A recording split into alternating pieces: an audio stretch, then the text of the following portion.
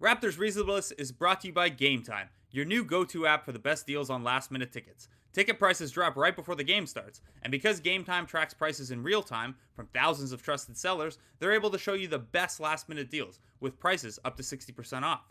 It's not just sports tickets either. You can also get music tickets, theater tickets. The Raptors mascot, was at the Celine Dion concert the other night, for example. So if you're looking to check out Celine Dion, Drake was at DaBaby concert at Rebel the other night. So not just for the Raptors, not just for your favorite sports teams, also for your favorite artists and theater shows. The Game Time app is simple, quick, and easy to navigate. Download the Game Time app in the Google Play or App Store and score last-minute deals on tickets up to 60% off.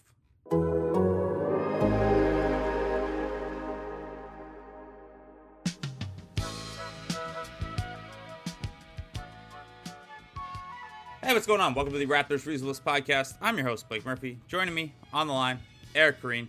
Eric, what's going on, man?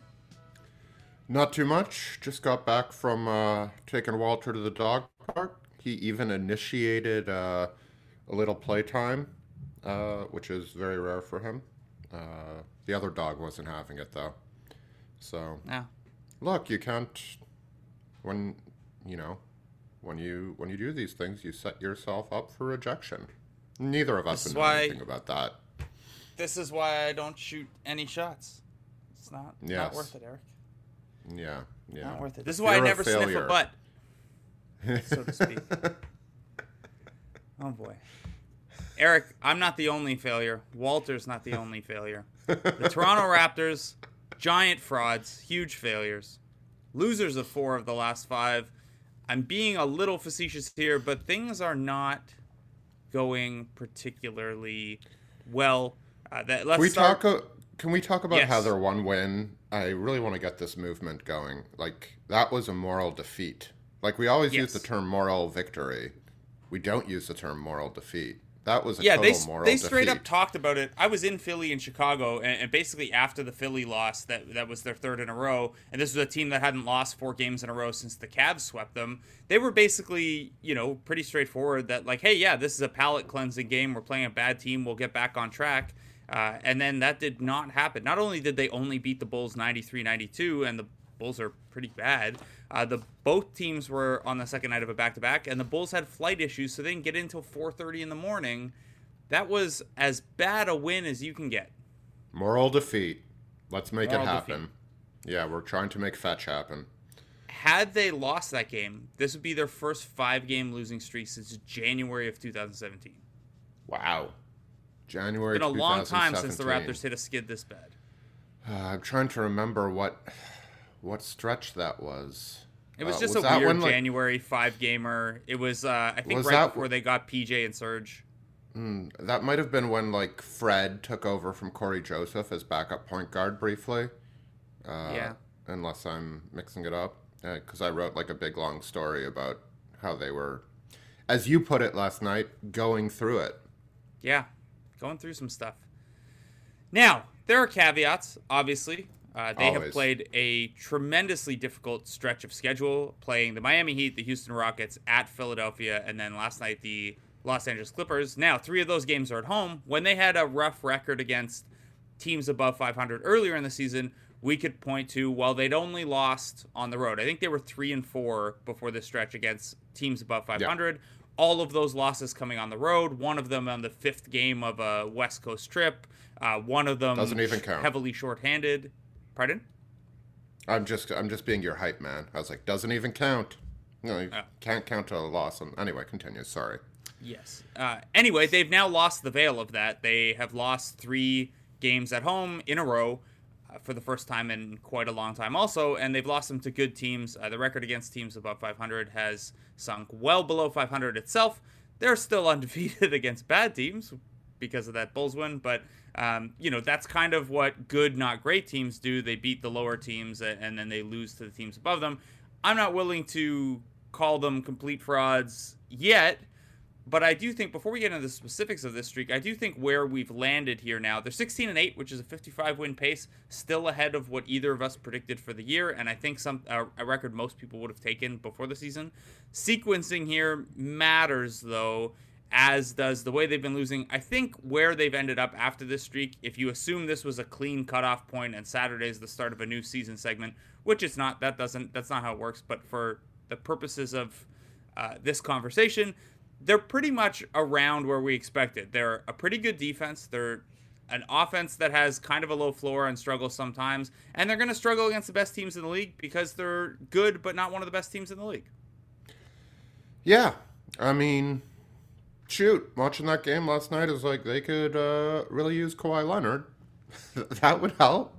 And, you know, there's any number of places to start with to really delve into the details of this conversation.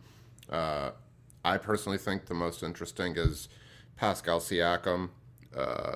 He's, you know, other than that sort of first quarter and the moral defeat against the Bulls, he has not looked good over the stretch.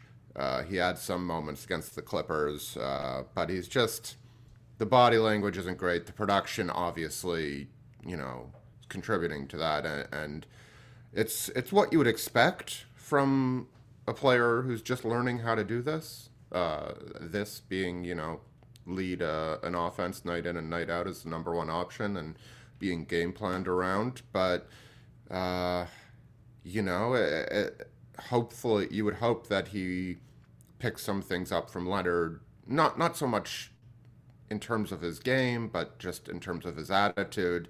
And he just, at points of this stretch, he's either looked invisible or just a bit defeated. And I think, you know, what we saw last year is teams take a lot from their best players, and that's not a great vibe to be giving off. I would temper my concerns, like, within the context of this 5-game stretch. I still think if you look at his numbers overall, they're pretty good, and I have confidence that, you know, this is somewhere around where he'll end up. But, you know, you are, you know, troubling times reveal character, and, you know, I'm not saying he's weak by any stretch, but it hasn't been great for him. And as a large part, you know, a consequence of that is it hasn't been great for the whole team. It has not. This has been mostly felt on the offensive side of the ball. After they beat the holy hell out of Utah last Sunday, the Raptors ranked 5th in the league in offensive rating, 3rd in defensive rating, and 2nd in net rating. In the 5 games since, they've fallen to 28th on offense, 12th on defense, 26th in net rating. Obviously, them falling to 12th on defense is not great. That's a big slide from ranking 3rd beforehand. And given the concerns we had about their offense entering the season, they really need that defense to fuel the offense. The offense falling to 28th, though, is obviously a bigger concern. That's a huge drop-off. They're scoring 13 fewer points per 100 possessions. What's more is that even though the defense has slid, they've still done a really good job forcing turnovers to kickstart the transition offense.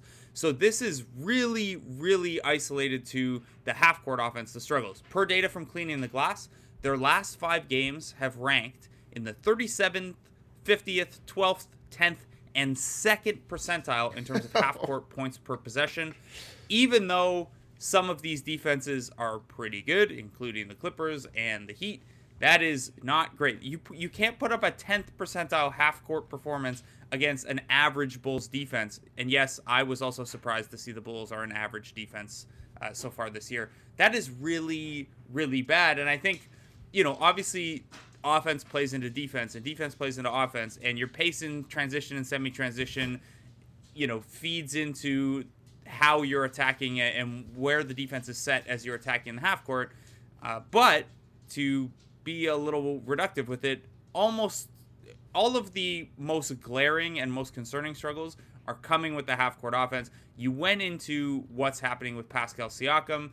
That's a factor. Obviously, I think he's a guy that if the offense were humming around him a little bit more, he might be more comfortable, because what we're seeing from defenses right now is, you know, not quite to the aggression level of the Raptors' own defense, but teams are willing to stop Siakam or limit Siakam, and they don't really care if Norman Powell is going off against Lou Williams, because that's isolated to Norman Powell, and I think they know that he's not going to get teammates going. And then you have things like, you know, the Raptors don't have a lot of secondary shot creation, especially with Fred VanVleet out. And over the last 5 games, they're hitting 27% on threes. And what kind of league is it, Eric? It's apparently right now it's just a miss league. It's a miss or miss league. A miss again. They had that one possession last night that was the type that we've seen them on the other end of, where they just missed 3-pointers over and over. The one with 100 offensive rebounds? And they just kept on getting the offensive rebounds, and then eventually the refs, who we know are part of the NBA conspiracy against Canada, called a loose ball foul on Rondae Hollis-Jefferson. Yeah, Hollis-Jefferson had a tough whistle in that one. A lot of fouls. What was that? Four in like 5 minutes in the first half, or something like that. Terrence Davis, watch out. Jake Voskuhl, watch out. Yes. I don't know but if yeah, that one's ever coming down, but the thing I'm interested in, and I'm gonna dive into a little bit today, I think, is how much of them that the offensive struggles is just them missing threes that they were hitting earlier in the year. And now, the obvious answer is a bit. But more than that, this was a team that was one of the best shooting teams in the league. True shooting percentage from the free throw line and from the 3-point range. The 3-point range. That's good speaking, Eric. And I don't think, especially with 3-point shooting, that was something we expected this year. Yes, they roll out lineups in which Rondae Hollis-Jefferson is really the only non-3-point shooter, guy who absolutely you don't want taking those. But they also have a decided lack of great shooters, other than, Van Vliet and Lowry when he's going, and Mr. 99% over there with the broken finger. So how much, 28%, 25%, whatever it's been over the past 5 games, that's obviously a steep regression, but how much of the first 20 games was a lie? That's sort of what I'm interested in. Some of it. I think before the year, my extremely crude expected three percentage metric had them like low 36%. So obviously not as bad as 27%.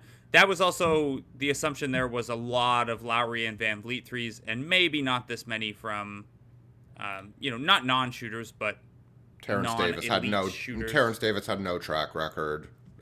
Yes, I did not. That model did not look favorably at Terrence Davis's shooting potential in year 1. I think he was at like 34% or something. And man, he's stepping into him. Like that's as we've discussed, he misses wildly sometimes, but I do like the way he's stepping into those shots. If we want to keep it mildly optimistic, I know some fans were a bit annoyed that he was brought in after McCaw in the second half against the Clippers, and if I had to bet, I don't think I was in the the Clippers room after the game. I wasn't with the Raptors. I don't think Nick Nurse was asked about that minute of a moment in he was not. The Kawhi return game. If I had to guess, it was because Terrence Davis looked really overwhelmed as a creator out there. He made against a great defense, he made a few decisions that just came 1 or 2 beats too late, as you would sort of expect from a player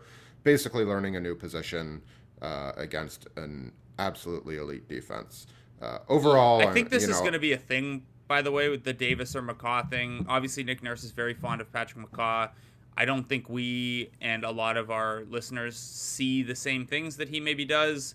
I don't think McCaw had a great showing, although obviously that was 10 minutes in his first game back after a long time off. It's been a long week. Maybe at work, maybe at school, maybe at the office. Treat yourself to the meal you deserve and have your favorite restaurants come to you with DoorDash. DoorDash connects you to your favorite restaurants in your city. Ordering's easy. Just open the app, choose what you want to eat, and your food will be delivered to you. It's very straightforward. You know how to use this stuff.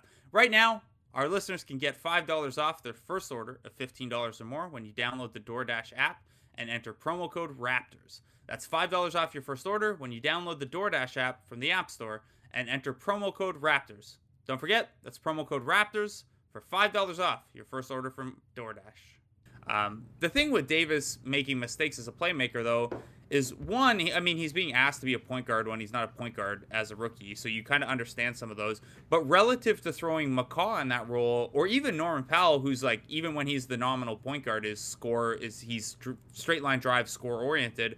Davis is at least trying to make those passes. He's trying to make high lows. He's trying to find the guys in the dunker. He even tried a couple pocket passes to Serge Ibaka in the pick and roll, which didn't work out. Did not go well. No. Yeah, but it's good. It's good. Yeah. And obviously, you know, against the Clippers in what at that point was a close-ish game is not the time that you want to be working on those things.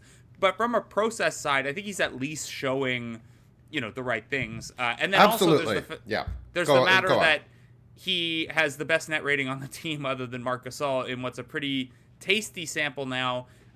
Chris Boucher and Rondae Hollis-Jefferson, their individual numbers have come down a little bit. That trio was really good together. I don't know that they're going to play much together anymore, which kind of brings me to another one of the things that's been tough during this stretch. Serge Ibaka doesn't look quite right, and they played it so cautious with his return. They thought he'd be back one weekend, and then they waited a whole extra week. So I don't know it's that he's not 100%. He seems to lack lift a little bit right now on his jumper around the rim on defense. And then maybe more to the point, especially when the Raptors only have one point guard, so he's spending some minutes without Kyle Lowry or Fred VanVleet. You know, those bench units aren't really fitting super well together. And whether that's with Boucher or without him, there's not a ton of spacing there. Ibaka can hit a three, but he doesn't space the floor even the same way a Marc Gasol does. Chris Boucher is willing to take threes, but teams don't really respect that yet. You have Rondae Hollis-Jefferson, who you mentioned is a non-shooting threat and basically has to stick in the dunker. So then when you throw Terrence Davis as the point guard, or it's a Pascal Siakam or Norman Powell-led bench unit, there's really not a lot of space there. There's really not a lot of shot creation individually there. What are you seeing from the bench, and what might you look to tweak there? Because I don't think, even if Patrick McCaw is good, in terms of what that unit does well and what that unit does poorly, I don't think he's really a solution to that. Yeah, it's asking a lot. And I think this is the big lesson of having and then losing a superstar, right? Is you need all of your guys, basically, when you're in these situations. And I know that the games without Lowry and Ibaka would challenge the point I'm about to make. But when you lose Fred VanVleet from an already, starless system, all of a sudden guys are asked to do way too much. And if your substitution patterns aren't perfect, or if you're trying to, like last night, I think Nick Nurse stuck with the starters together for too long because of what we're talking about, because the group needs to be staggered in a certain way to have enough of everything on the floor at the same time. But also, you can't come back from a 20-point deficit unless you get to 5 first. And they were going so well that you can understand why Nick Nurse was hesitant to make a move sooner, because everybody else just is struggling and scuffling it in such a way. So there's just, again, the shots aren't going in, and then there's not enough play creation on the floor. I think through this week, the best Raptor, I think we'd both agree, has been Marc Gasol. He's been kind of great, and that goes on both ends. And when they don't have him on the floor, whether it's with the starters or with the bench, there's just a lack of an exit valve to create that secondary playmaking in a sort of different way. And it's not going to come from Ibaka. Ibaka's look really stiff, and other than a few blocked shots, he just doesn't look like he looked earlier in the year. And it's concerning. I don't think it's time to say, Marc Gasol, come off the bench, Serge start, because I don't think that accomplishes much. I think they brought in Serge early against the Clippers, but I think that had more to do with guarding Montrezl Harrell. But I think this just really shows how badly you need both Lowry and VanVleet, and since they're two undersized point guards who are playing, 38 minutes a night or whatever, sometimes they're not going to have them, and that's the result. I know that's not a great prescriptive answer. Do you have a better idea of what's sort of necessary or what can be done in the interim? No, not really. I think I'd probably, even with both of them struggling individually, I'd probably try to, more ardently make sure that one of Lowry or Siakam is on the court. Just there were too many lineups. And again, the game was getting out of hand, so it doesn't really matter that much. And those gigantic lineups are at least fun to look at.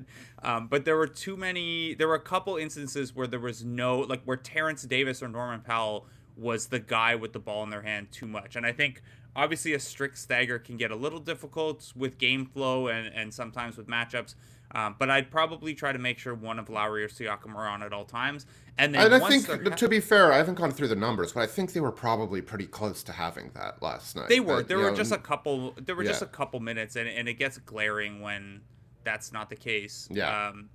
But more looking forward when Van Vliet's back, and Van Vliet's questionable. Like it's a day-to-day thing, but they're not going to push it. So when he comes back, and this is difficult for me to say as someone who really likes the bench players and likes to see them get more run, I wonder if they might need to, because the bench pieces with Hollis Jefferson, Boucher, and Ibaka, and then even if it's McCaw in there for one of those guys, because those pieces don't fit super, super seamlessly, and Powell moving back to the bench isn't going to make that much better given his particular strengths and weaknesses.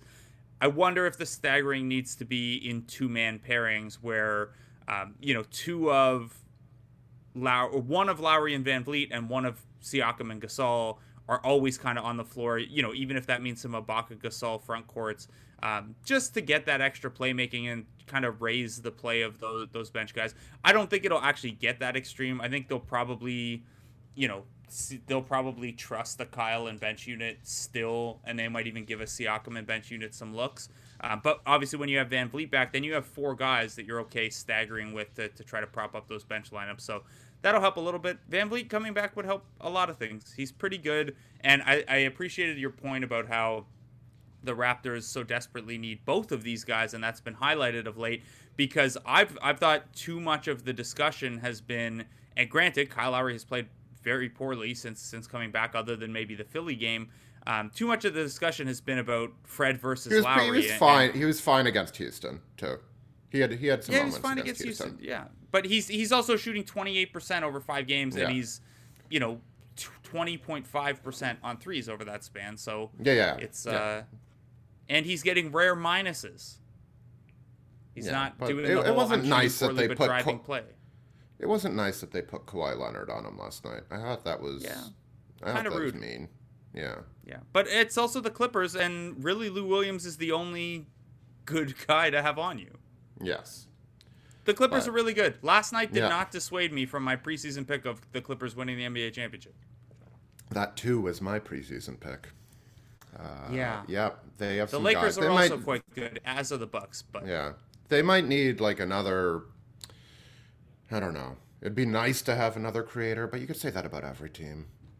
Like it'd be nice to cut down on the Mo Harkless minutes, and I like Mo Harkless fine, but or Beverly's a bit overextended in his role. But these are, as we learned last year, these are championship team, caliber team problems, not actual problems. Yes, they employ Lou Williams, Kawhi Leonard, and Paul George, and you're asking for another shot creator. This is how. Well, I mean, I'm just thinking how the league is. Yeah, I'm just thinking how their front office is undeniably thinking.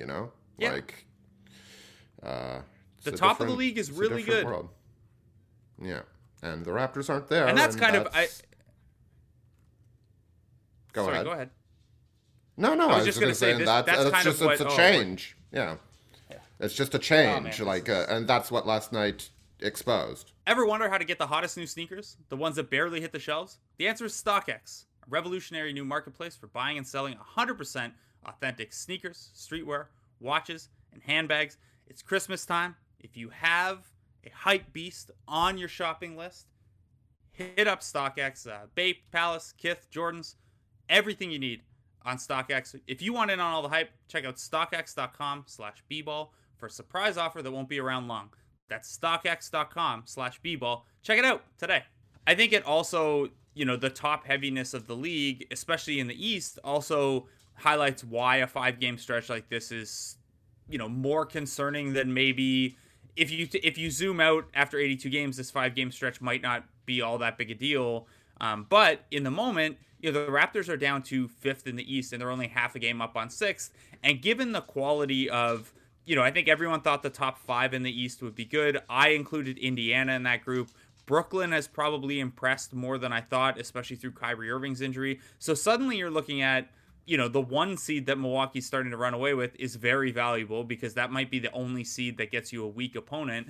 And then playing for home court in not just the second round, but even the first round is suddenly really important. So these skids, especially dropping games to Philly and Miami at home, those are, or rather not at home to Philly, but in Philly and at home to Miami, those are potential tiebreaker games. So the timing of this skid, even acknowledging the confluence of factors with the injuries, with the returns from injuries, with the cold shooting variants, it's poorly timed. It's not great. So Kyle, I think both of us are probably in the same place with Kyle where we expect him to figure this out. There's much too large a sample to suggest otherwise. Anyway, the point I was going to make before we got into the Lowry performance tangent was that you mentioned how important both Lowry and Van Vliet are to this team. And I was glad you made that point because so much of the discussion, at least in my mentions and some of the comments, has been about, well, this highlights that Van Vliet is better than Lowry or should move ahead of Lowry in the whatever pecking order you have. And I don't think that's the case because I don't think, Fred stepped in for Kyle really well and ate on some, they had good performances against some good teams too, but that was a sub 500 schedule while Lowry was out. And, this is not to say Van Vliet isn't very good because he is, and he's turning in a borderline all defense season 2. But I think what this has highlighted and what the lesser games when Lowry was out has highlighted is that, yeah, maybe it's not optimal for 2 of your best 3 players to be sub 6-foot point guards, but they're both incredibly important to the success that this team is or is not going to have.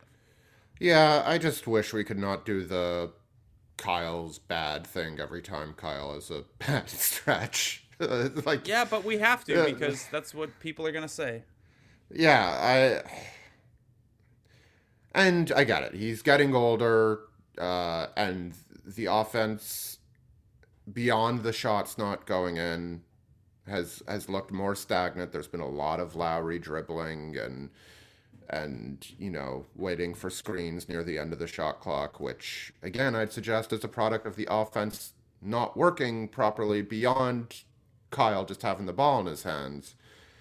But yeah, they're both incredibly important, and they're both really productive players. And, maybe Van Vliet's getting to a point where he's nearly as valuable as Lowry, although I'm not ready to say that given, as you alluded to, the sample size.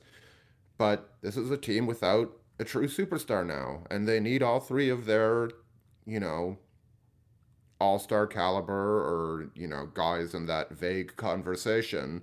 At least when you include Van Vliet, they need all those guys because it's a team where the sum has to be greater than its parts, but it's hard for a team built like this to do that when they don't have all of those parts to begin with. There's just, I think this is a long way of saying they have so little margin for error this year compared to last year and even years before that when they had DeMar DeRozan as just sort of an offensive floor on this team. Yeah, I would agree with that. And that's kind of, it's funny, we use priors or we change what we're thinking of the team on the fly, and they had that really encouraging stretch where it looked like they were better than we maybe expected, and we started to shift some of those expectations moving forward, and now they've had this dip, and it's kind of, well, it looks worse than we expected, but they're kind of where we expected. And the biggest thing for me in projecting them for, I think I said 48 or 49 wins and 3rd in the East, was I thought the offensive floor was too low if Lowry or Siakam missed time. Silly me to not include Fred VanVleet in that as well. But I think the schedule, this has been an unfortunate time to go through an offensive slump and have this stuff going on.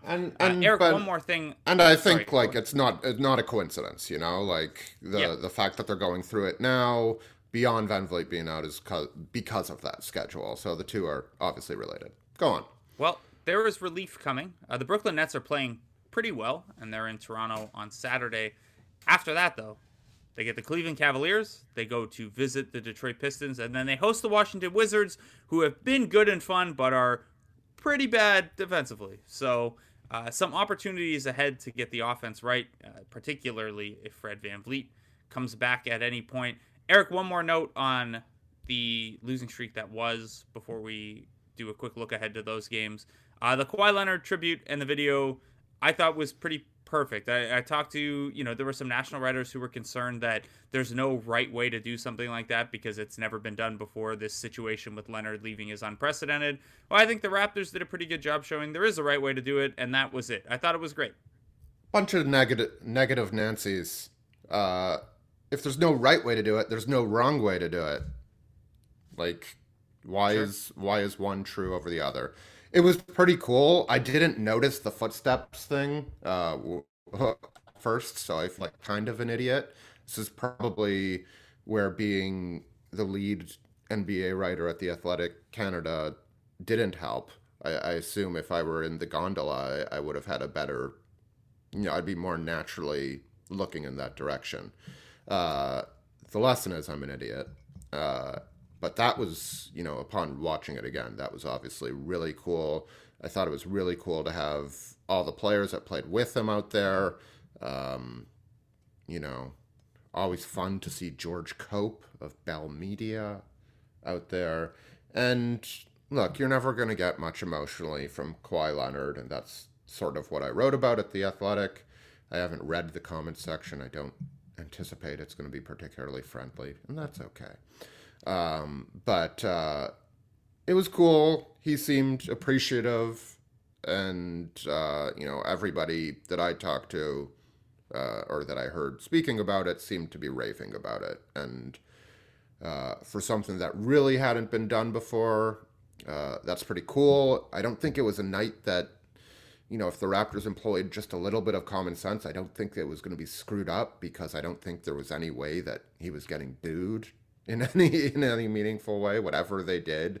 If it was just a token video package, welcome back, here's your ring from Kyle, like, that would have been fine and good. And they went above and beyond, and it was, pretty great. Yeah, I thought it was great.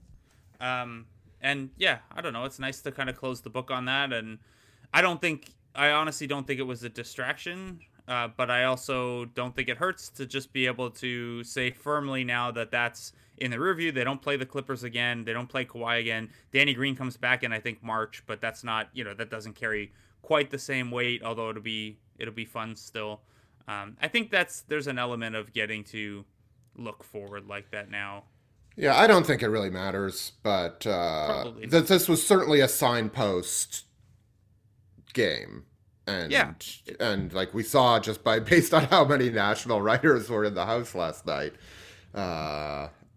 like this, there will be similar attention, although not as much, for the Christmas game, because that's a night or a day where the attention will more or less be spread out equally 5 ways, or if you want to, maybe 2 ways, and then the Raptors and Celtics and whatever the 2 later games are sort of on that slightly lower pedestal. But how dare you? Yeah, well, the noon. I was about to say the noon o'clock. The noon game is not the glamour spot if Raptors fans need something to be angry about when they play on Christmas. It does allow me to get home the night of Christmas Day, though, so I appreciate it. Yeah, the Raptors playing 6 games from the 22nd to the 31st is. I don't complain about this job often.